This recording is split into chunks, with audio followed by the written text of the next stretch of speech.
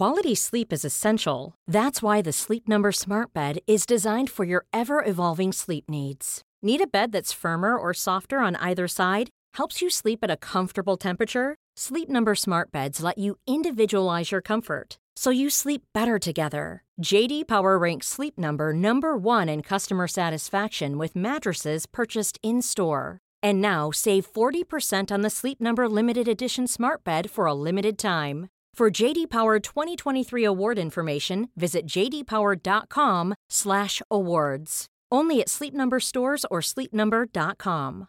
Ready to pop the question? The jewelers at BlueNile.com have got sparkle down to a science with beautiful lab-grown diamonds worthy of your most brilliant moments. Their lab-grown diamonds are independently graded and guaranteed identical to natural diamonds, and they're ready to ship to your door. Go to BlueNile.com and use promo code LISTEN to get $50 off your purchase of $500 or more. That's code LISTEN at BlueNile.com for $50 off. BlueNile.com, code LISTEN. Hello and welcome to Made by Mamas, the podcast. I'm Zoe. And I'm Georgia. And we're here talking all things parenthood, tips and tricks, products we love, and brands that we can't live without. Let's get into it. How are you? You've caught me with a mouthful of oatcake. It's my snack. There's nothing better for me than an oatcake with butter, honey and chopped banana on the top of it. Have you ever had that? To me, that sounds absolutely rank. Oh, Georgia! But, each to their own, each to their own. Well, it's funny we should be talking about food and our relationship to it.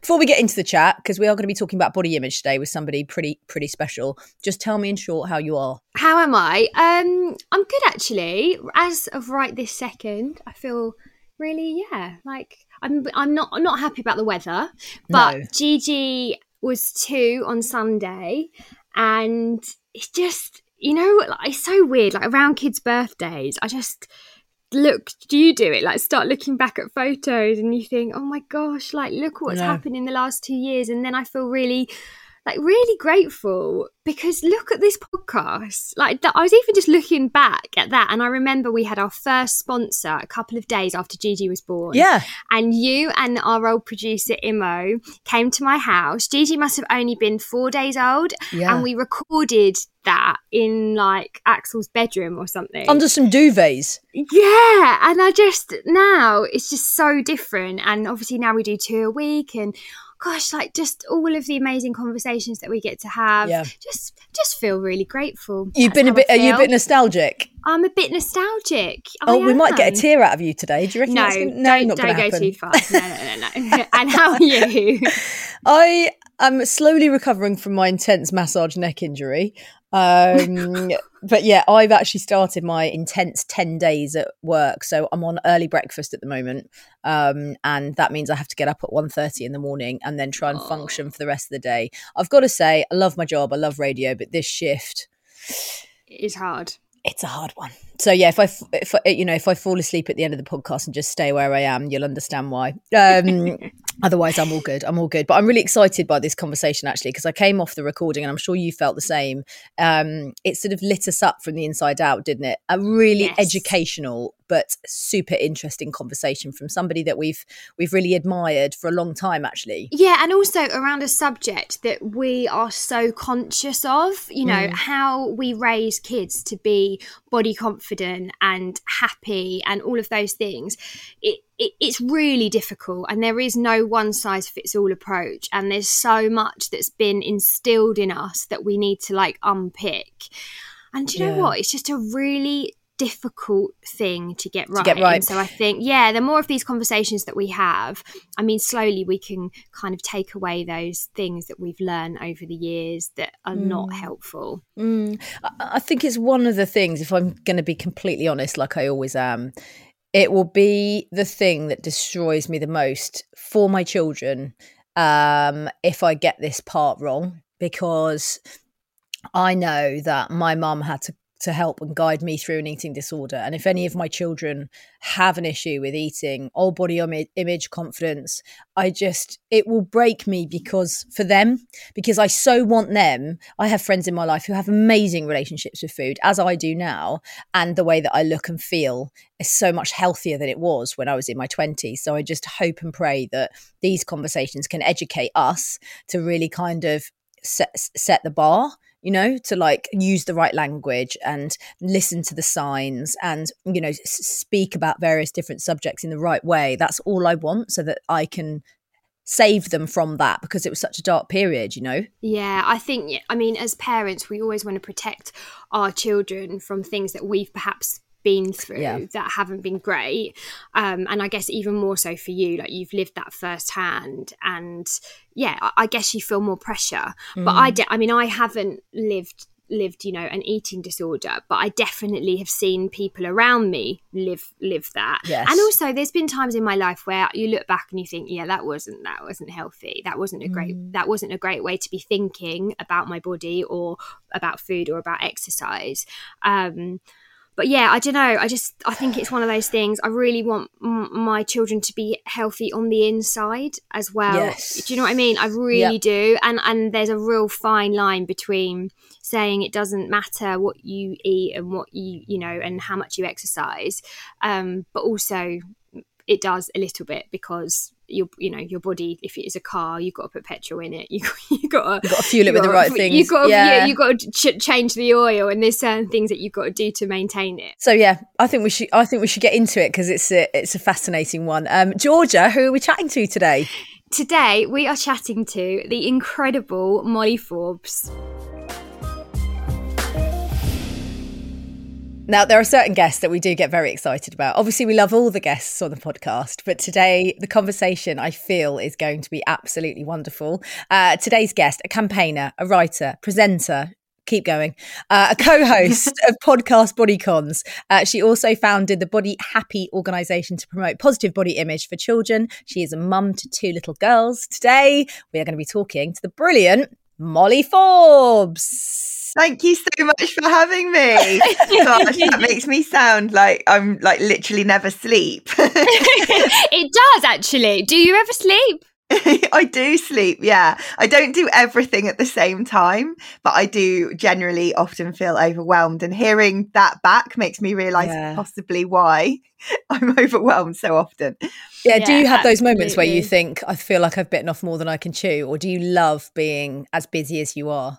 Both. So I love being really busy, but I all the time have moments that I feel like I've bitten off more than I can chew. But I don't see a way round it, really. So we just keep going, don't we? We just keep going. Plodding on. Yeah. So you obviously talk a lot about raising body confident children, but how did you kind of get to this place, and what made you want to really campaign for it? Yeah. So I've got 2 little girls, and I think I always prided myself on thinking that I was aware of things like diet culture, and I was like, I'm a feminist, I know, I want my girls to like know that they're more than how they look, and that they've got so much to offer the world, and I don't ever want them to feel like they're not perfect as they are, or they need to show up and look a certain way.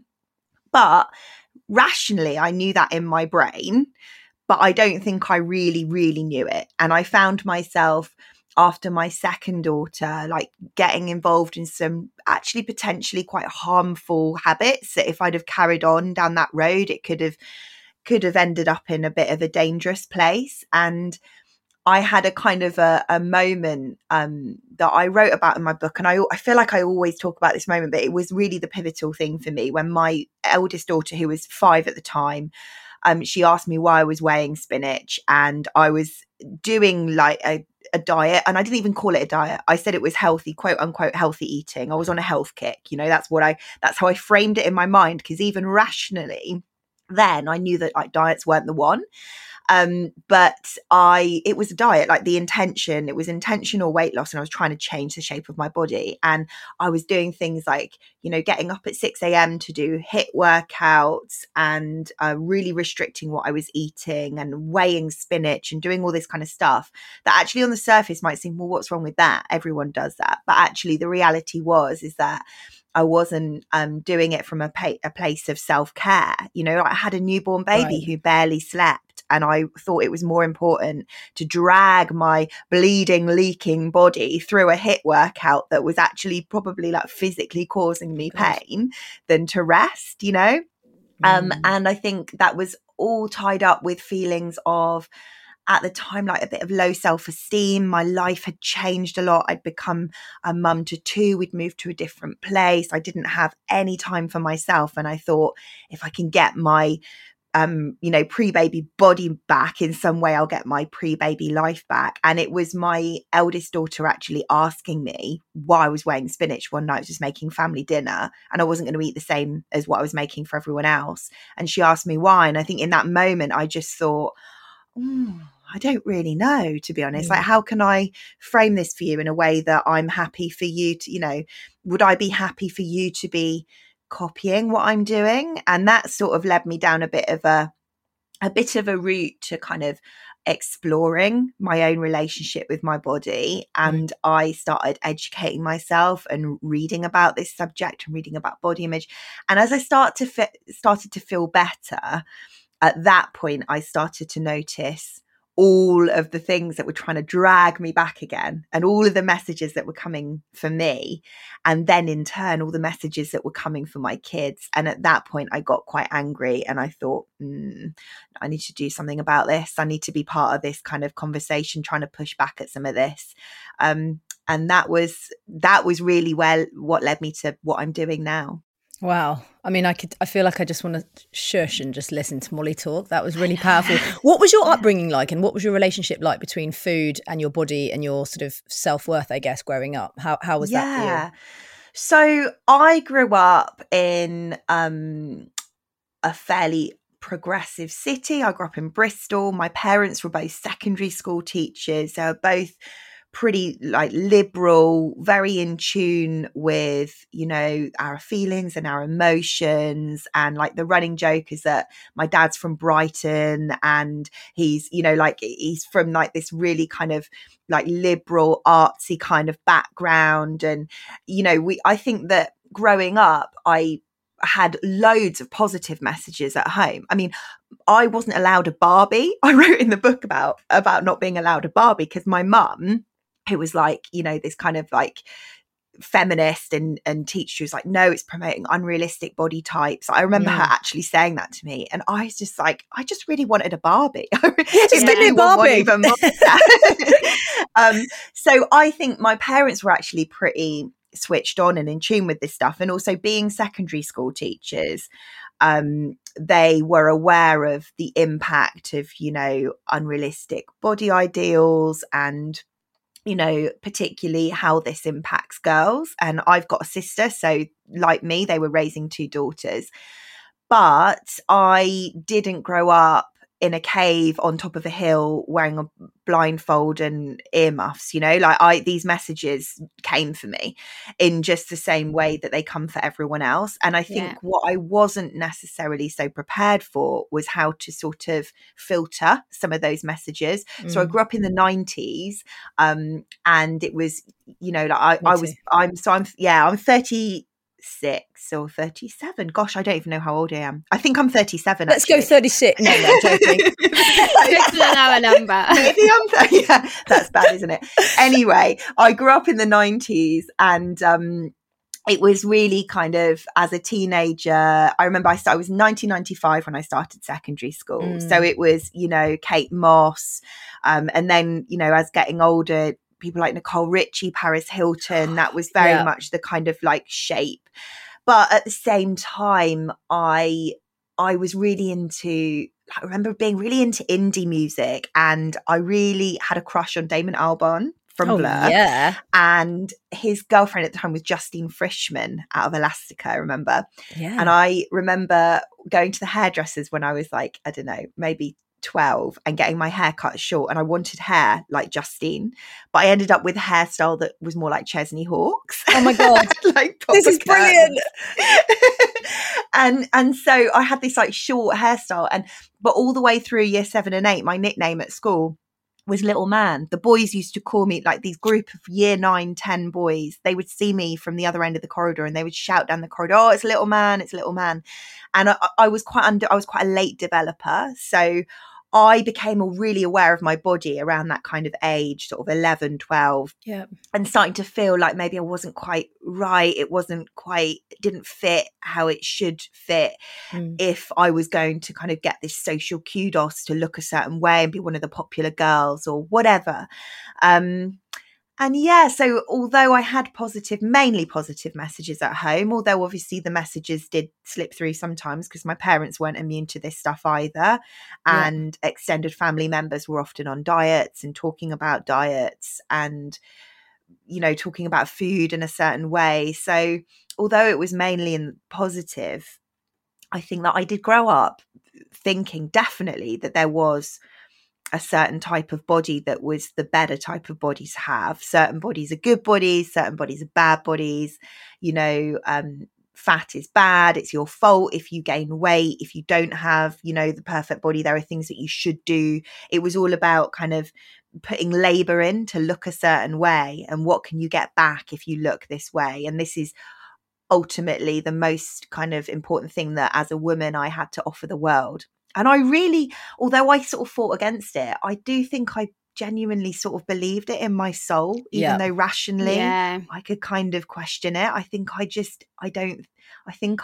felt it. It was like in my DNA somehow. Yeah. I remember you only had to look at, like, George, and you're obviously in, you know, you were in this world of kind of marketing and magazines, and, you know, we've all been part of it. But even looking at some of the magazines that are around in the 90s, you know, with that sort of diet culture and who they put on the front covers, and Kate Moss coming out with "Nothing tastes as good as skinny feels," and all that, like you said, even if your positive messaging was coming from home, it's very hard to understand as a girl of that age or you know, a young man of that age to be like, hang on a minute, what am I supposed to be taking in here? What are the parts that I'm supposed to be filtering out? Because it feels like a barrage of it. You know, the minute you step outside your home, you've got all the other conflicting messaging, and it's really full on. I mean, anybody that gets through that period and doesn't come out untouched, I think is in the minority. Yeah. And you know what, even just saying, oh, you know, in the 90s Kate Moss was the body icon, and you look back even just over the last like 30 years, you couldn't possibly conform to all of those different shapes. Like right now everyone wants to have a big bum and a small waist. Well, if you look back in the 90s, that would have been like a bad body. And I think it's very easy for us, you know, as women in our 30s to think, oh, that's crazy. But how can a teenager who's going through puberty, like at different rates to their friends, even begin to understand that that's crazy? It's so easy for them to get drawn into that. Like you say, even if they've got their head screwed on, even if they've got people at home saying that's crazy, it's everywhere. It's absolutely everywhere. But how on earth are we going to change it? I think it's conversations, you know, like conversations like this. And I like to think of it as a bit like a ripple effect, like in a stream. Because if I take a step back and look at the bigger picture, I get totally overwhelmed and I think, well, what's the point? We're never going to change anything. But actually, if you look at just how the change in conversations have been just in the last 5 years, you know, we're having different people on covers of magazines. You know, the fact like that Cosmo cover in January was great. You know, we are reframing the way that we talk about health. We're becoming more aware of all the many different things that impact our weight, for example, that are totally beyond our control. And this is really important and it's really good. But unfortunately, there are so many industries that have so much to gain by us and our children not feeling peaceful and friends with our bodies that they're not going to let us go without a fight. So I think it's about being aware of a lot of this stuff, being aware of the messages, and maybe exploring how we might ourselves be inadvertently perpetuating some of these ideas from a place where we think, you know, it's like a place of kindness or positivity. But some of these messages that we are, you know, getting involved with sending our kids are actually, when we really like go into it, they're not that helpful. They're not helpful when it comes to body image, particularly the way that we talk about health and food. And I think that just raising awareness and having conversations. So one of the things that I really love about my work is that I run workshops for teachers and all sorts of different people that work with kids through Body Happy Org.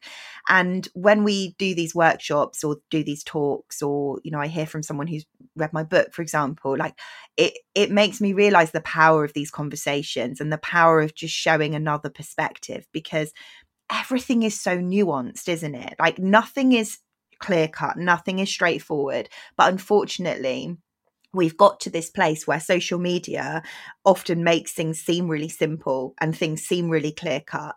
And so we think, like, right, if you drink this tea, drink this tea, yeah, you will look like this. And we see it, don't we? It's like, that's as clear cut as it gets. It's like, do A, get to B, you'll look like C. Yeah, exactly. But also even things like the way that we think about health, the way that we think about body size, the way that we think about like what's healthy eating, for example, all of this stuff. We think we know, like, you know, eat lettuce is good for you, eat chocolate is bad for you, you know, being a certain size, you know, a larger weight is automatically bad, thin is automatically good. Like often these kind of like real binary ideas of what health looks like can actually really impact how little kids, even kids as young as 3, feel about their body. So I think when it comes to teenagers, my kind of take is that we don't need to just put this off until our kids are teenagers. We need to start giving them the messages right from when they're toddlers, and you know, be thinking about the way that, you know, we're talking about this stuff ourselves and some of the behaviors that we're role modeling in front of our kids and how we're, you know, having these conversations with them. And then also for teenagers, just giving them some tools to question what they're seeing and have conversations and be kind of critical thinkers and be inquisitive about it. But ultimately, I don't even think it's about, I mean, I love all the work that's going on to kind of raise awareness of filters, for example. Like there's some brilliant work being done around media literacy, saying to teenagers, you know, how can you spot if a celebrity that you love on Instagram is always using filters on their pictures, or, you know, whatever, you know, how can we spot if people are editing their photos? That's really important. It is really good. But ultimately, I think we need to go deeper than that. I think we need to be telling teenage girls particularly, but actually kids of all genders, that even like, actually the way that you look is the least interesting and important thing about you. Yeah. You know? Oh my God, yes. Yeah. And let's look at some other ways that we can value people and ourselves that are away from this. You know, even if you know that person's editing their pictures and you know that person doesn't really look like that in real life, we're still saying to people, oh, well, it doesn't matter because, you know, they don't really look like that. We're still saying the way you look is important. Yeah. You know, so I think it's about, yes, we need to do that, but we also need to just like, let's just move away from the way people look and start valuing things, you know, other things. Zoe and I have had this conversation before, and it's a difficult one to balance, I think. So we talk, you know, we're always like, oh, the baby's beautiful. Oh, you look so beautiful. Oh, you're so handsome. You know, all those things. And it's just natural. It rolls off the tongue. Oh, look at your gorgeous cheeks, you know, when they're little. And so do we just not comment on the way they look? Because we've had conversations around friends who've never been told that they were beautiful. So they grew up thinking that they were ugly. Yeah. So it's like, do we just not comment? Do we comment a bit? Like, what are we supposed to do? Oh, I mean, I wish I could say that definitely, you know, my way is the right way and this is what you have to do and give you a manual, but it's complicated, isn't it? I don't think that there's necessarily a straightforward answer. The way I can tell you what I do and I can tell you the way I approach it. And this is based on a lot of the research that I've read and a lot of the kind of experts and the academics that I've interviewed. And so I have 2 kids who are really different in temperament. And my youngest she's 6 and she is obsessed with picking outfits, and you know, she was always like posing in front of the mirror and dancing, and she's so confident in the way she looks. But that concerns me because I kind of feel like, don't objectify yourself. You know that like the way that it's great that you really love the way you look, but also you know that that's not the most important thing about you. And that kind of worries me, because actually what we know about body image is that so the way that researchers measure it, they look at 2 things. So they look at body satisfaction, which, to kind of put it really, really simply, is liking what you see when you look in the mirror.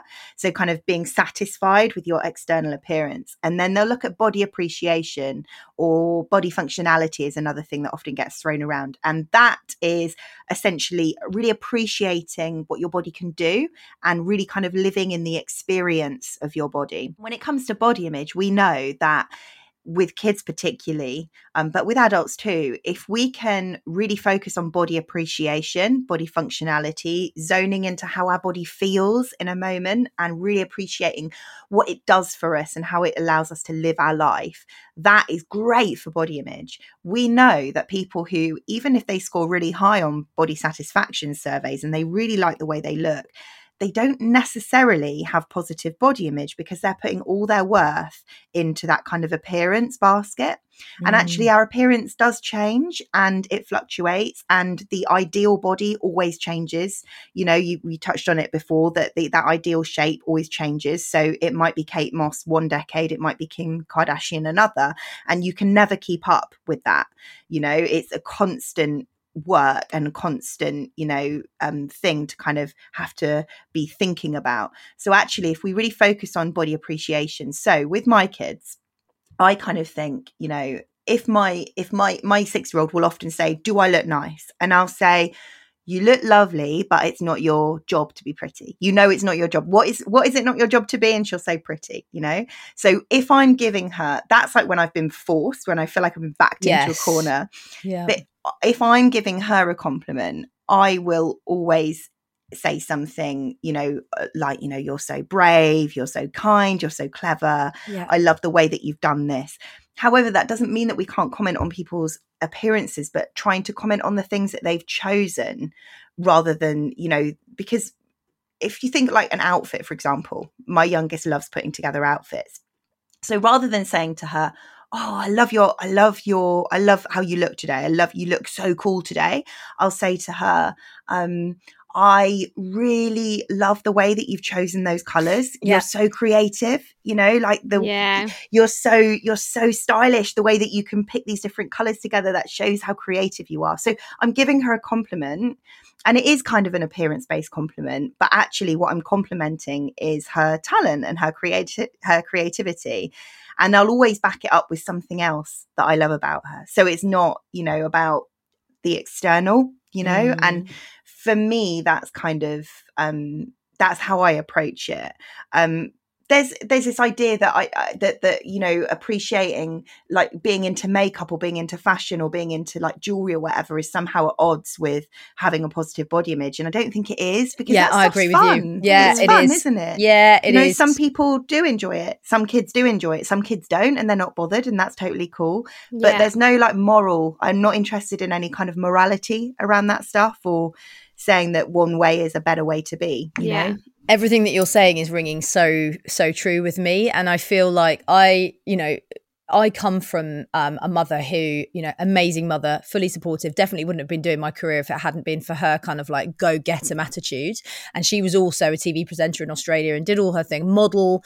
But what my mum did, I think, and what I'm really battling against, and I still battle with it now, is she put all or the majority of our worth was on how we looked as girls, you know. Oh gosh, look at my beautiful daughter. She still does it now on Facebook. My beautiful daughter is, and I'm like, please stop saying that. Please stop saying, like, I'm grateful that you think, well, I'm not grateful actually. It makes me feel a little bit uncomfortable. So what I try and do with Luna now, and with Isla, but obviously, you know, she has her mum to navigate that sort of stuff as well, is to, like you said, is to comment on how brave or clever or smart or funny or creative she is. Or I feel like I have such a job to get it right, because as a result of all of that stuff that I was sort of conditioned with, I've definitely had real problems with my eating and my body image over the last 20 odd years, you know, and it's still a battle. Sometimes I still have to check myself and go, no, this isn't what it is. This is what it is. And just keep remembering that you are so much more than how you look. So I really do. Oh God, I've got to get it right. I want to get it right so badly for her. I really do. It makes me feel quite emotional because it's like there's just a really fine line between really fucking it up and getting it. And how do we know? Yeah, exactly. Yeah. We'll be right back after the short break.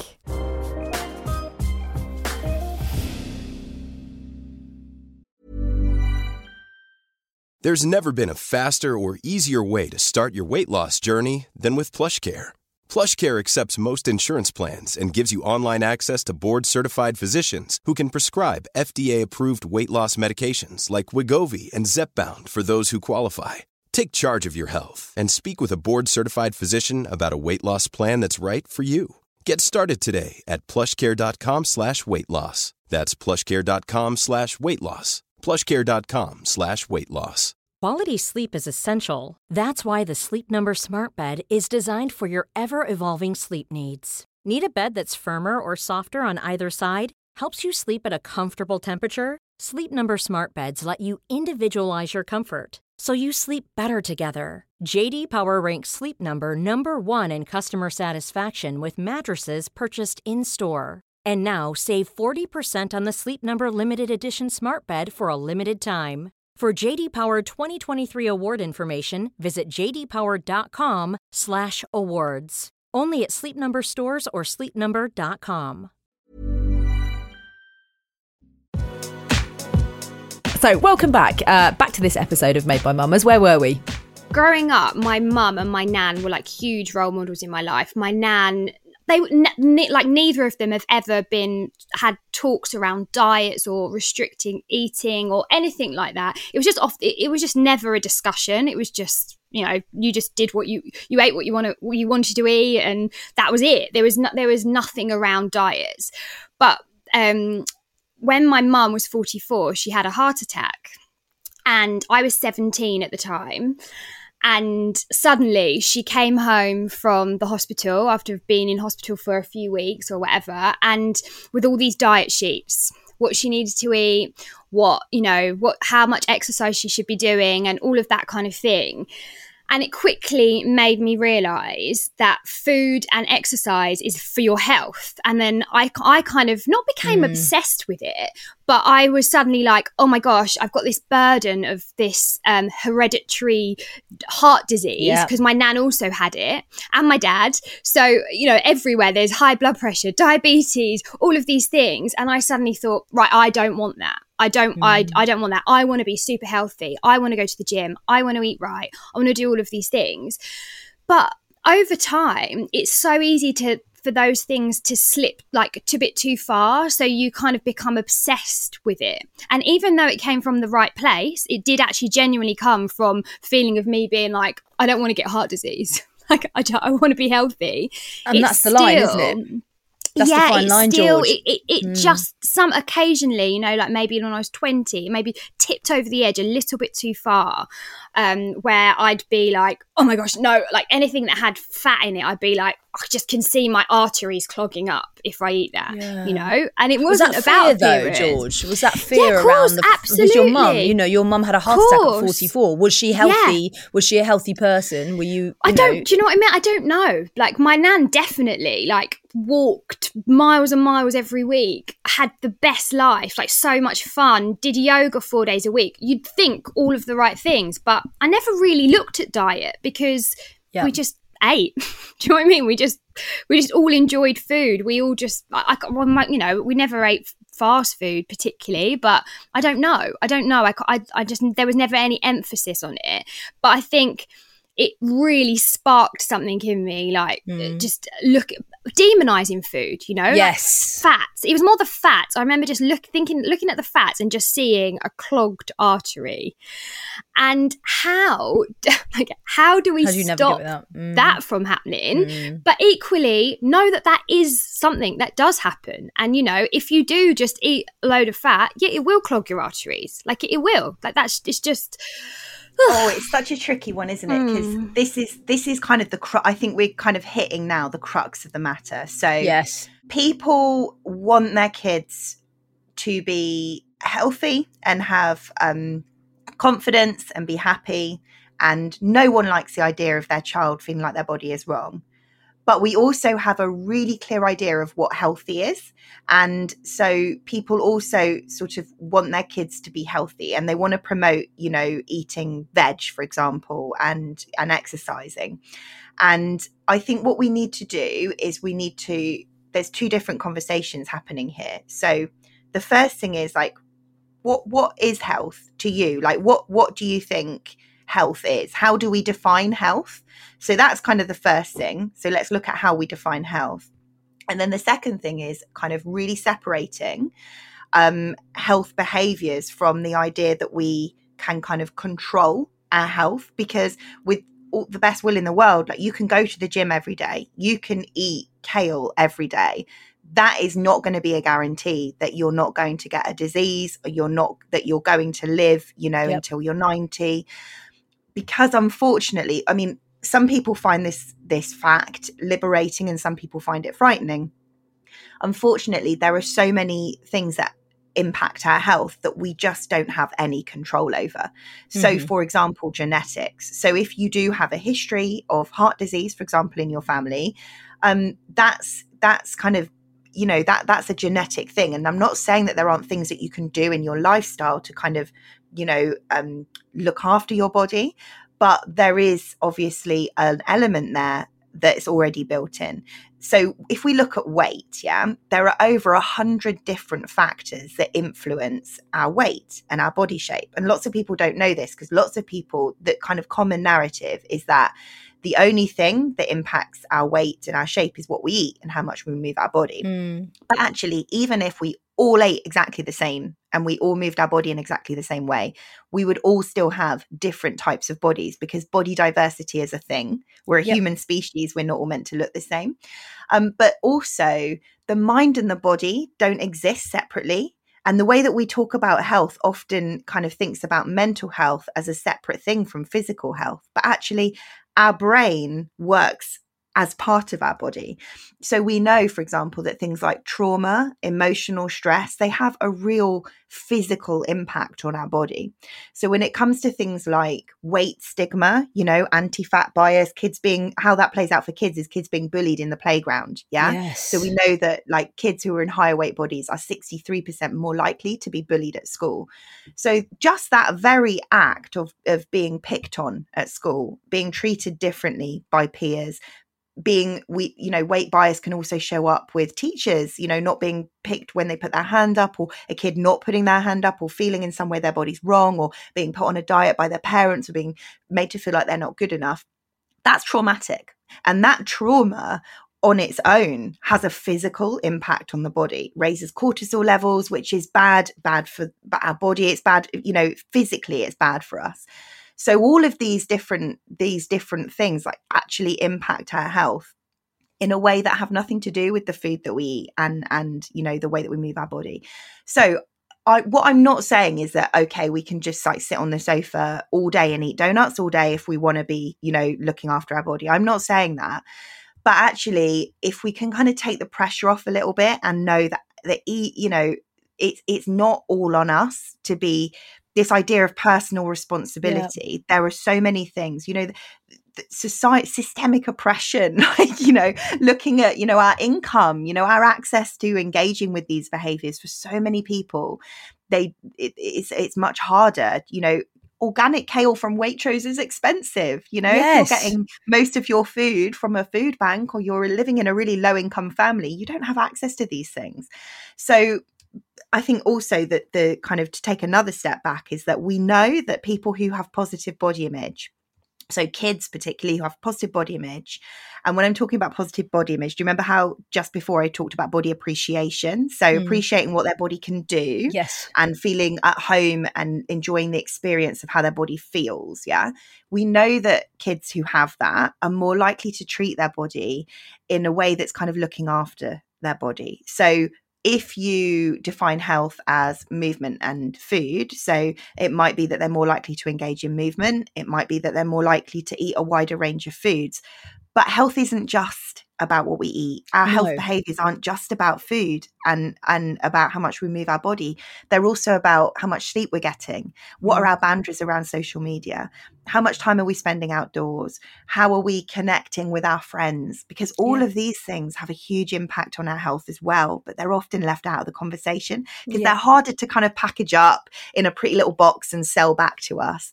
So I think it's sort of about being really compassionate with ourselves as parents and recognizing that a lot of the way that we think about health nowadays is coming from an industry that is trying to sell something to us. So we, go back to the 90s, diet culture. It's kind of obvious, like the front pages of magazines, cabbage diet. Exactly. Cabbage diet or Atkins diet or whatever Lose it was. a stone by Christmas. That was always my favourite. I used to be It's so obvious, isn't it? Or like influencers selling, teas laced with laxatives or appetite suppressant lollipops. All of this kind of stuff is really obvious diet culture. But actually what diet culture does is it morphs and it changes, and it's often so normalized and sneaky that we're kind of swimming in it without realizing that it's all around us. So what diet culture has kind of now done is it's morphed into the way that we talk about health, and it's morphed into kind of public health policies saying, putting calories on menus, for example, and actually this is all part of this idea that's upholding that some bodies are good bodies and some bodies are bad bodies, and you're a better, more worthwhile, more worthy, more successful, more responsible citizen if you look a certain way, because it's telling us that health looks a certain way. But it doesn't. It would be really amazing if we had, because we all want, like you said, Molly, we all want our children and ourselves to be healthy. And that doesn't, for me, come, like you said, it packaged in a pretty little box and looks a certain way. That, for me, is an understanding around exercising for fun, for the endorphins, to feel good, not about looking good, because I think, I did that for too long. And Georgia, I think you're probably in that box as well. We're like, I've got to exercise because I've got to look a certain way. Now I say to the kids, why do we exercise? And they go, for fun, because it feels good. And like, we're already chanting that. And Kit's 3 and he hopefully that's the right message. But really, health, like for me, and I don't know, I'll ask you this question, it doesn't matter what you look like remotely, but if you feel good and we all have cheat days where we'll consume, the things that maybe aren't right for us, but whatever, I have my cheat days and that's fine, I'm okay with that. But being healthy, we have to be able to want to look after ourselves, and that and whatever that looks like to you, it's very hard when you've been conditioned and brought up a certain way, and maybe the education isn't there around certain foods and certain exercises and stuff, and then you're supposed to break that. It's very difficult, Molly, would you agree, to understand how to do that from an early age? Definitely. And it is, and that's one of the reasons that I wrote my book, because I want to reframe the way that we're talking about health with kids. Little kids in school, a really common exercise that's happening in school when they're talking about food is they'll be given like a picture of a plate, and they have to sort the healthy food into one pile on the plate. My son's literally just done this. Yeah. He's literally just done this exercise because he was telling me about it. It's a really common one. And it's really damaging, unfortunately. And actually, if nutritionists, if the educators got their information from nutritionists and kind of food education experts, they wouldn't be doing these kind of activities in school. These are made up by adults who think that they know all about, healthy eating and food, but they don't necessarily have like the qualifications in that specific area.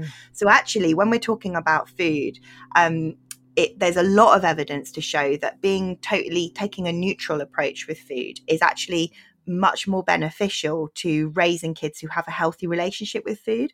So that's not telling kids that all food has the same nutritional value, because it doesn't. Yeah. A donut has different nutritional value to, a lettuce.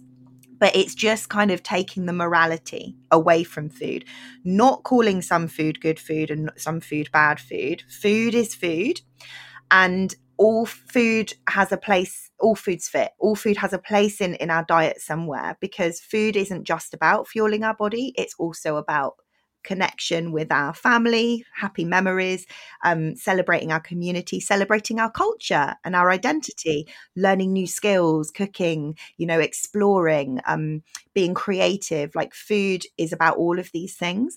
And when we teach really little kids that some food is good food and some food is bad food, they can essentially learn that this idea that they can control everything about their health just by what they eat, which we kind of know isn't the case.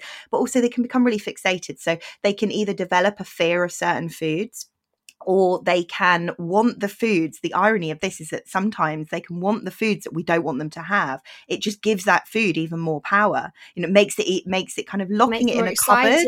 Exactly. It makes it even more exciting. And so when they do, the few occasions they get access to that type of food, sweets or chocolate, they can't handle themselves around it, and they will tend to kind of binge, in that kind of binge restrict mentality that anyone who's ever done a diet and not allowed themselves carbs and then kind of quote unquote fallen off the wagon, like we've all experienced that kind of like desperation of eating that kind of food because we don't know when we're going to be allowed it again. Kids are the same.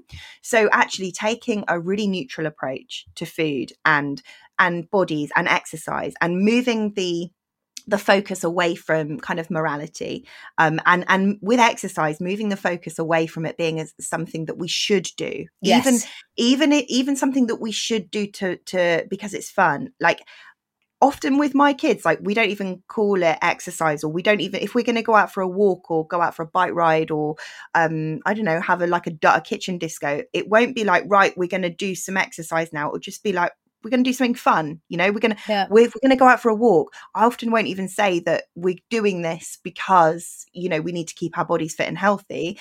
It will be like, right, we're going to have a family adventure. We're going to go and explore. We're going to have some family bonding time. We're going to have some time outside, see some new things, away, rather than like, oh, we're doing this because we have to move our body. But isn't it important? I kind of agree and kind of disagree, because I've been brought up with exercise and I know how much enjoyment I've got from, competing in sports and rounders. And that was because I loved the sport and I loved the exercise, and I also loved, the competition element. And it was a big part of my upbringing. But then I guess I had quite an unhealthy relationship with exercise in my 20s. So you could say, well, was that as a result of X, Y, and Z? I guess we don't know. But I don't know if I agree with not giving exercise a label, because why shouldn't exercise, if it's done in the right way, be something that we promote? I don't think it's necessarily about kind of one or the other. I don't think it's because I love movement. I love exercise. I love going to the gym. But the irony for me is that I really discovered a real love of it once I opted out of diet culture, and I really tuned into how it made me feel. I think that all kids are different, so we can't kind of say that one rule is necessarily, one approach is going to work for everyone. But what we know is that when we talk about exercise in a certain way, about it kind of being something, what can happen with some kids is that if we talk about having to do something, like it becomes something that we have to do, it can become as like something that, oh, you have to tidy your room, you have to brush your teeth, we have to do exercise. If we can promote, how is this going to make us feel? Yes. What are the benefits of this? And when I'm talking about benefits, it's not, the benefits aren't that we are automatically gonna, get big muscles, because actually there's also research to show that if we focus on the intrinsic motivators of exercise, so how it makes us feel, it's really good for our brain health, it's really good for our bone health, it's really good for self-esteem. Sports, some kids are really sporty, and my little one is really sporty, and it can be a great way to bond with other kids. It can be a great way to learn new skills, increase stamina and strength.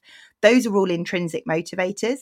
But what is happening now, the way that often that we talk about exercise, it becomes muddied up with this idea of like having to look a certain way. So it's the idea that healthy looks a certain way. And so what that what that can happen, it can mean it puts some kids off. Ironically, it can put some kids off movement and exercise, and they're more likely to skip sports and PE. It can show some kids that movement isn't for everyone. So if they're not sporty naturally, or if they have a body that doesn't fit that kind of athletic ideal, they can think, oh, well, that's not for me. I'm just going to sit out of PE, you know? Yeah. So we know that kids who feel bad about their body are more likely to skip sports and PE. So actually, if we want to make it inclusive and we want all kids to get involved, we need to show them a wider representation that athletes come in all different shapes and sizes, but also let's give them access to loads of different types of movement, because some kids will really love football and netball, and some kids just don't like that stuff, you know, and that's okay. There's other forms of movement. Totally. There's something for all of us. Totally agree. I totally agree with that. On the point of, you know, not labeling exercise, I was just thinking about in our house. I always focus on, oh, mummy's going to do her exercise because I just want to feel good. Like I say that, I just want to feel good, and obviously that is I've got to because I want to feel good, right? But then am I doing that thing of I have to do it because I do have to do it? Like I actually do. And there are some things in life that you have to do. Why do you have to do it? What do you mean you have to go to sleep? Well, I have to because otherwise I'll feel rubbish. I have to go to sleep. Yeah, I have to go to sleep because otherwise I'll feel rubbish. So yeah, I don't know. And then say, for instance, my husband, he plays sport for his job. So sometimes when Axel, especially at the moment, he'll say, "Well, why is Daddy doing that?" And I'm like, because he has to stay fit.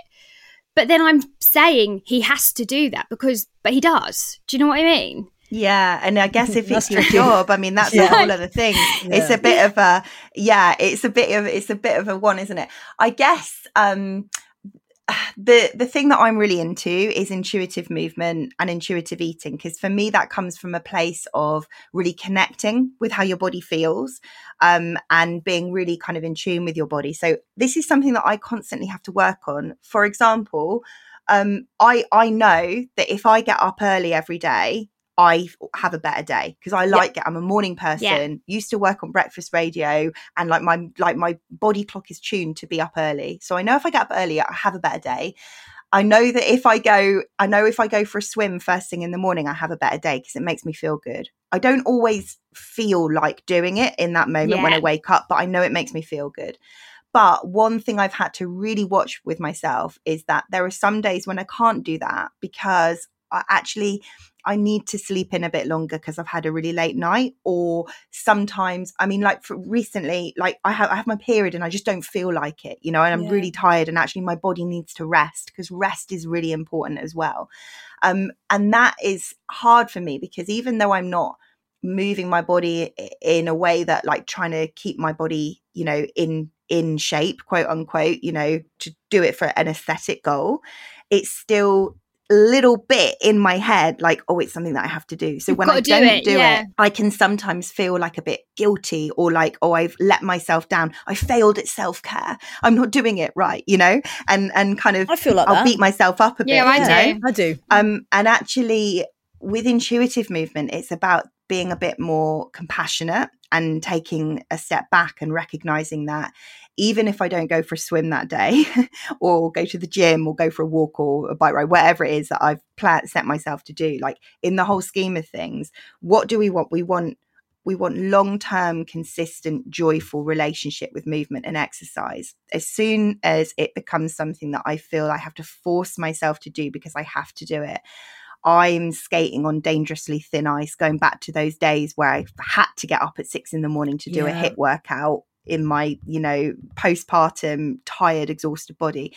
Actually, what my body needed in those days was more rest. And I didn't need to be doing HIIT workouts. I needed to be going for a walk outside on my own without a baby, like for half an hour, because that was what my headspace needed. That was what my health, that would have been healthy for me at the time.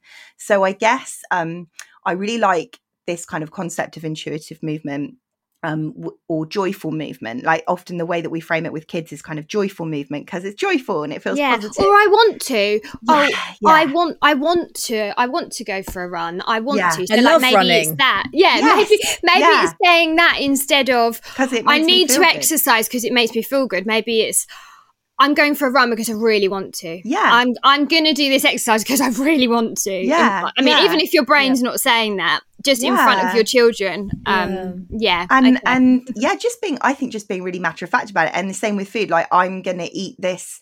I'm eating a salad today because actually I'm choosing to eat a salad because that's what I fancy. But, you know, later on I might choose to eat a chocolate bar. And that's it's just being totally neutral, taking the morality and sort of that kind of sense of that having to do something, taking that away from it, and ultimately tuning in to living in the experience of what your body feels like. You know, what does your body tell you in this moment that it wants? What does it need? What is going to make you feel good, you know?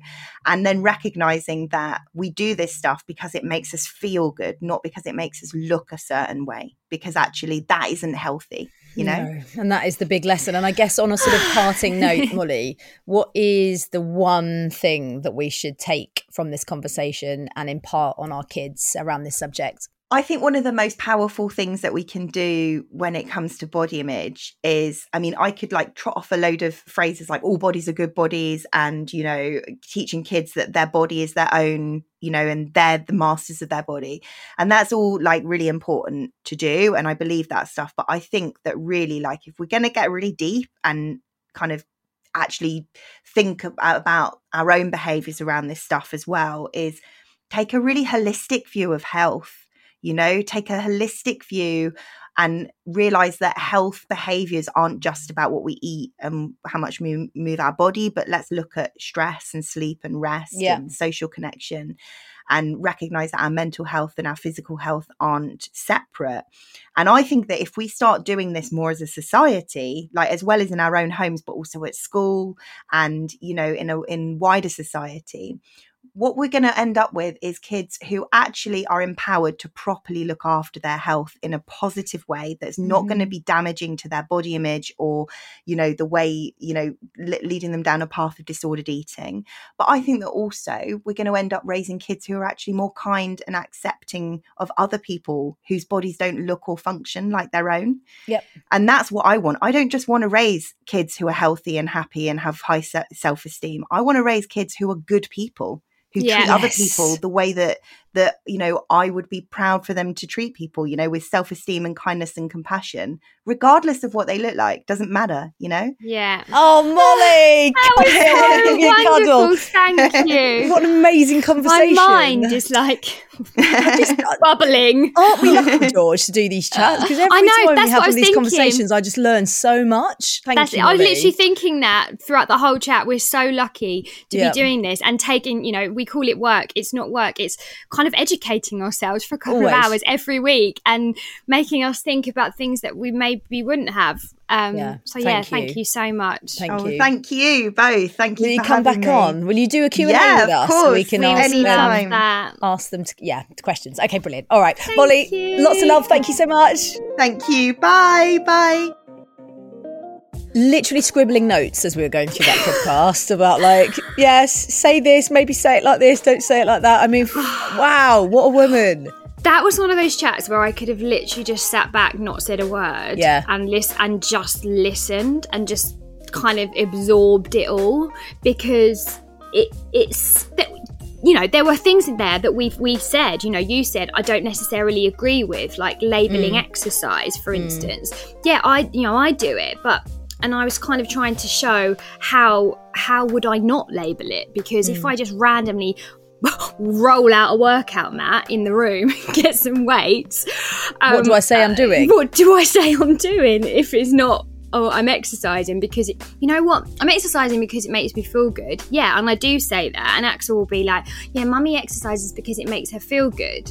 But I am still labelling exercise. Same with James. He doesn't always feel like going for a 5k run at like 7 o'clock in the morning, or, you know, spending hours doing like weird stretches. But he has to, because it's his job. And that's the way his body needs to function. Yeah. So I think there is that thing of functionality, and like teaching kids, I guess, how to get the best function from their body. That's what she was saying, wasn't it? That was what she was saying in a way, wasn't it? About, which I really liked. It wasn't about, you know, how the body looks. It was about what the body can do. And I'm always fascinated and how it functions, exactly. And I think that's a really important message. That's a message that I you only have to look at kind of people that, gymnasts or, athletes, and it's just like the way that you can get your body, I guess, to perform and to be the best it can be without having any hang-ups around it, Yeah.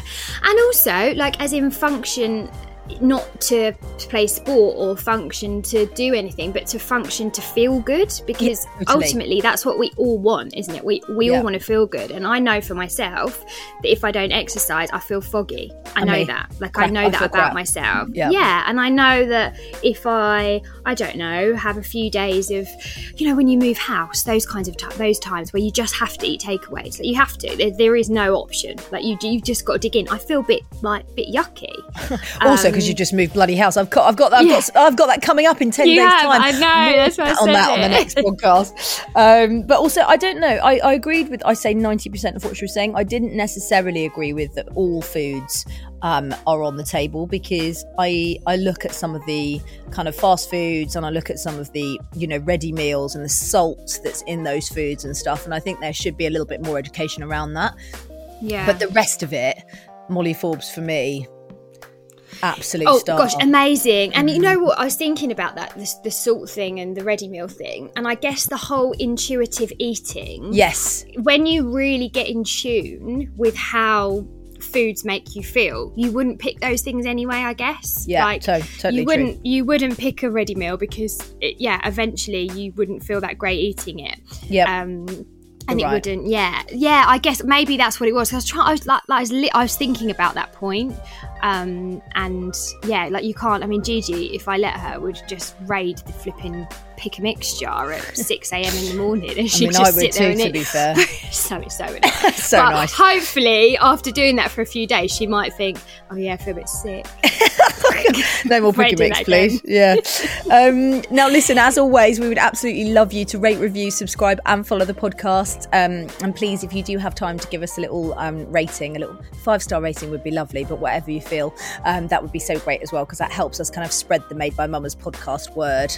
Yeah, absolutely. And do tag us in your photos. We love to see you listening, where you're listening, on your walks, on holiday, some lucky people. And if you do have any suggestions or feedback on any of the chats, then our DMs are always open. Just drop us a message at Made by Mamas or on Zoe's channel at Zoe Hardman, and we will be back on Friday. See you then.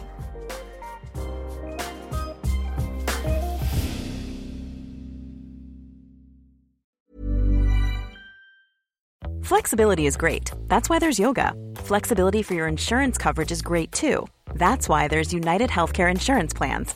Underwritten by Golden Rule Insurance Company, United Healthcare Insurance Plans offer flexible, budget-friendly coverage for medical, vision, dental, and more. One of these plans may be right for you if you're, say, between jobs, coming off your parents' plan, turning a side hustle into a full hustle, or even missed open enrollment. Want more flexibility? Find out more about United Healthcare Insurance Plans at uh1.com. When you make decisions for your company, you look for the no-brainers. And if you have a lot of mailing to do, Stamps.com is the ultimate no-brainer. It streamlines your processes to make your business more efficient, which makes you less busy. Mail checks, invoices, legal documents, and everything you need to keep your business running with Stamps.com. Seamlessly connect with every major marketplace and shopping cart. Schedule package pickups and see your cheapest and fastest shipping options from different carriers, with rates up to 89% off USPS and UPS rates. And with the Stamps.com mobile app, you can take care of mailing and shipping wherever you are. Make the same no-brainer decision as over 1 million other businesses with Stamps.com. Sign up with code PROGRAM for a 4-week trial, plus free postage and a free digital scale. No long-term commitments or contracts. That's Stamps.com. Code PROGRAM.